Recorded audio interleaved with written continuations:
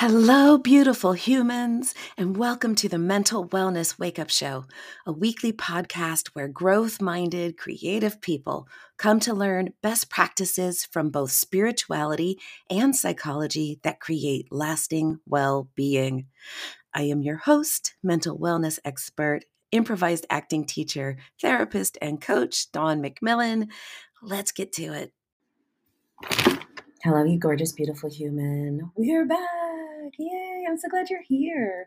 If you are here for the first time, welcome. There's lots of good stuff in the archives, so go back and listen to some of those.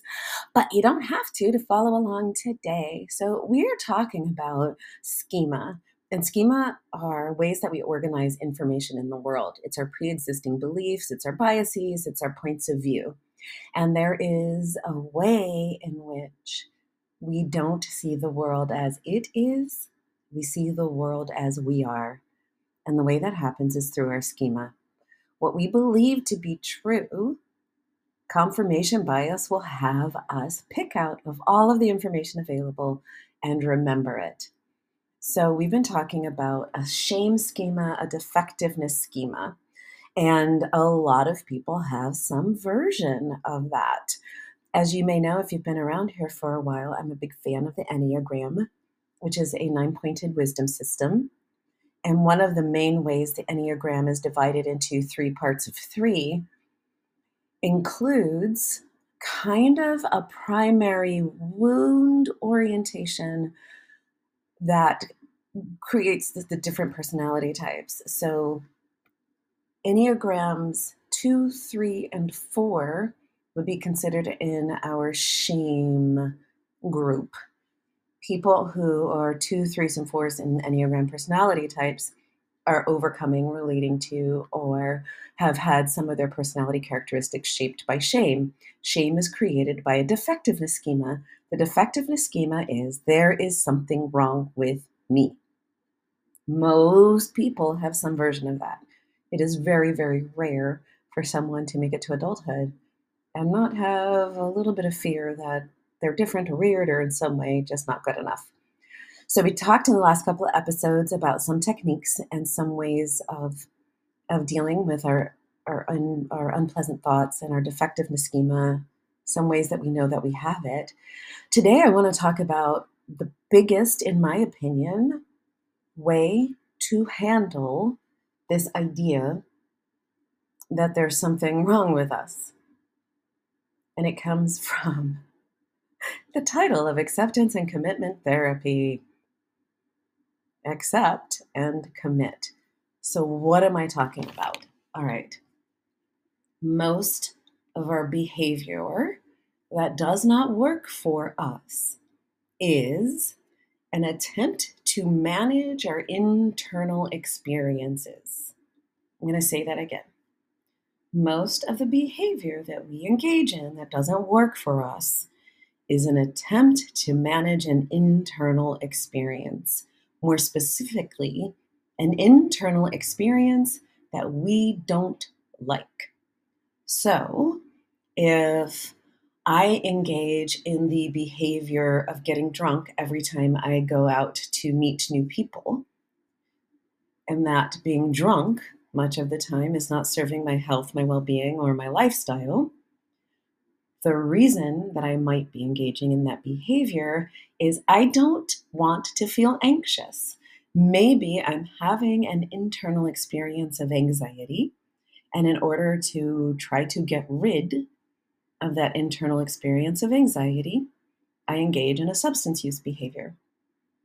That substance use behavior then has negative consequences, undesired consequences, unhelpful consequences. And I start to wonder, well, why? Why am I doing this when it costs me so much in my life? The short answer is you are trying to manage an internal experience you are unwilling to have. Following along? Okay, so let's talk about shame. If I secretly think I'm stupid, right? Defectiveness. I'm not good enough because I'm not smart enough. I didn't do very well in school, or I never went to school, or I didn't graduate top of my class, or whatever your I'm not smart enough schema might be. And someone talks down to you in some way. They over explain something that you already know, or don't take your advice, or don't recognize your expertise, or whatever the trigger is. They say something. You have an internal experience that you find unpleasant. Oh, I feel shame. I feel criticized that I'm not smart enough. And then because you're unwilling to have that experience, you engage in a compensatory behavior. You lash out, you get passive aggressive, you get aggressive, you get depressed, you go numb out on Netflix. You engage in some sort of compensatory behavior.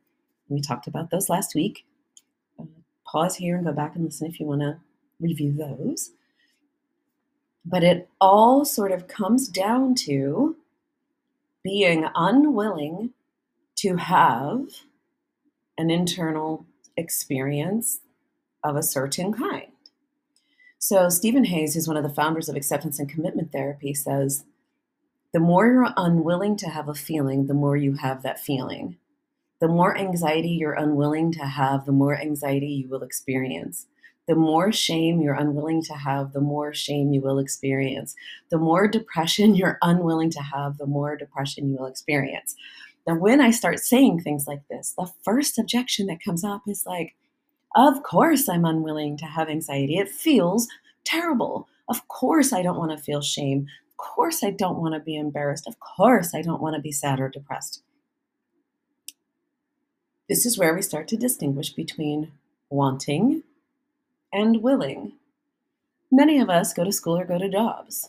We don't necessarily want to, but we are willing to go to our school or work our jobs or do our obligations because there's something about it that we value. Our education, impressing our parents, getting paid, whatever.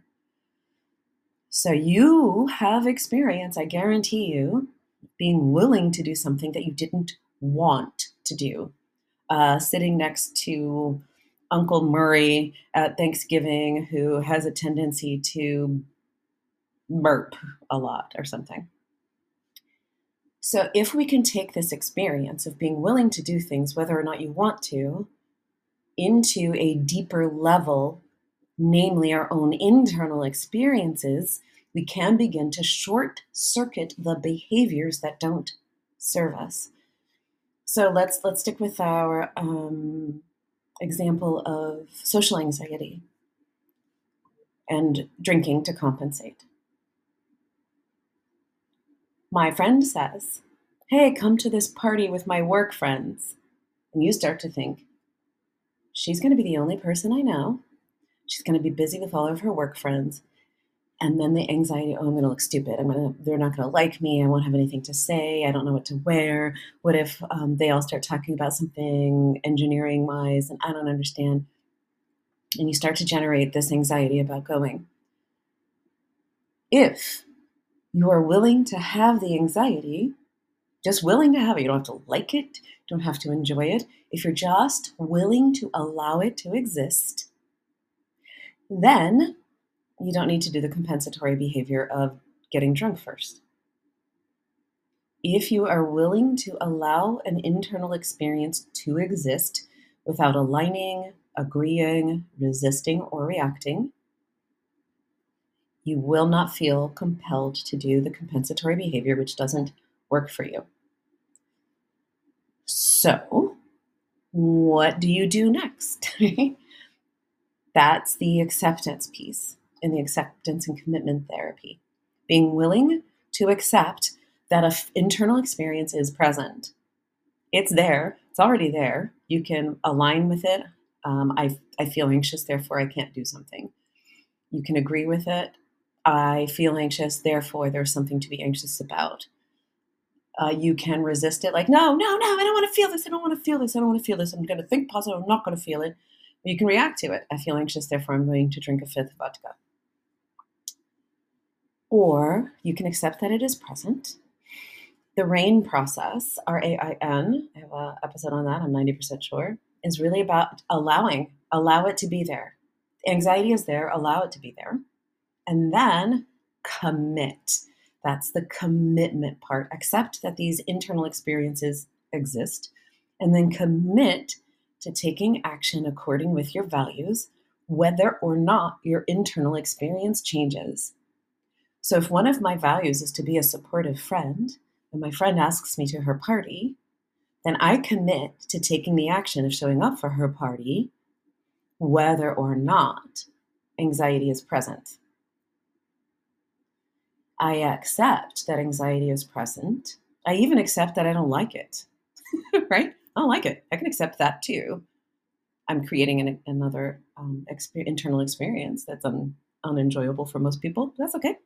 So you can accept that anxiety is present. You can accept that you don't like that feeling of anxiety, and you can choose to go to the party because that behavior is in alignment with your values. So the primary tool for overcoming this defectiveness, shame, depression schema, and any other adverse internal experience is to allow it to exist without aligning, agreeing, resisting, or reacting. In other words, living according to your values and not according to your moods. Living according to your values and not according to your transitory opinions. I don't feel like putting my laundry away, so I'm not going to do it. Okay, depending on your values, that's either in accordance with your values or not. If your values are to only do things that you feel like doing in the moment, then you're living according to your values. If your values are to make sure that your clothing is organized so that you have an easier time of getting dressed for the week, then that procrastination tactic that you just chose is not in accordance with your values. It is an illusion that we have to want to do something in order to do it. It is an illusion that if something feels bad, it is bad. You can, I can, we can, one can have an internal experience that we don't particularly love. We can be willing to have it, don't have to like it, don't have to enjoy it, just be willing to allow it to exist and commit to taking the actions that are in alignment with your values, even so. Yeah. That's it. That's it. It's that simple. It may not always be that easy. One of the first obstacles really is to get clear on what your values are. You can't live in alignment with your values and according to your values if you don't know what they are. And to the degree that we believe that our internal experiences are mandatory, we can get really caught up in them. So, gentle reminder from past episodes, emotions are messengers. They are neither meant to be ignored nor obeyed. They are messengers who deliver information. So when anxiety shows up, anxiety is like, hey, there's something, you're perceiving that something is wrong. Just thought I'd let you know. And then you can go, okay, thanks, got it. I'm perceiving that something's wrong. And then go into investigation. Am I in danger right now? No. What am I perceiving to be dangerous? People might like me. Okay. Might not like me. Okay. Is that fatal? No. Is it pleasant? No, but I can live through it if I choose to. Okay. Then the anxiety has done her job. She showed up. She told you that you were perceiving that there was something wrong somewhere. Then you do your job to sort of accept and hear that message and let it go. And then you get to choose what action to take. You're not aligning, agreeing, resisting, or reacting. You're receiving the message of the emotion, and you are making choices based on your values. Just because a feeling shows up, I feel angry, doesn't mean you have to act angry. I feel angry doesn't necessarily mean that a transgression actually happened. I feel angry, so I'm going to be pissed off for the rest of the week. I'm obeying my emotion. Or I feel angry. Anger is bad, so I'm not even going to acknowledge that it happened. Suppressing and ignoring your emotion. And then it comes out sideways. Right? So emotions are messengers. You don't have to like them. You don't have to dislike them. In fact, we don't have to have any opinion about them whatsoever. We can have a feeling without aligning, agreeing, resisting, or reacting. And the degree to which you are willing to allow an internal experience to exist is the degree to which you get to have your freedom. Once you accept that that internal experience has shown up, you then become committed to taking actions in alignment with your values. Ta-da! Okay, I know that was probably a little bit repetitive, and if so, I apologize. It is my experience that this is kind of a different point of view, and often when people are originally introduced to it, you have to get past a little bit of the yeah buts that our mind wants to throw up before we can truly hear the message. And if you got it, congratulations! It takes some of us a long time to get to this place.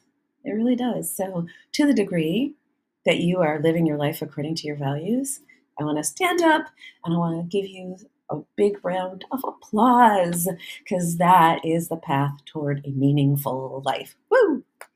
And you know what? You deserve a meaningful life because you are whole, perfect, and complete just the way you are. And you are worthy and deserving of all good things. And when we are living a meaningful life, we get to have more enjoyment, more peace, more harmony, and ultimately more pleasure. So it's kind of win, win, win, win, win, win, win all around for everyone. Yeah? All right, you amazing, transcendent being, you. Go out there and have a wonderful, wonderful week. I am so honored that you share time with me. If you've listened this far, then something here was of value to you. Would you please be a friend of the podcast and share it with at least one other person? The podcast is available on most platforms, including YouTube, and I need your help to get the word out. So please like, subscribe, and share, and a 5-star review on iTunes would be chef's kiss.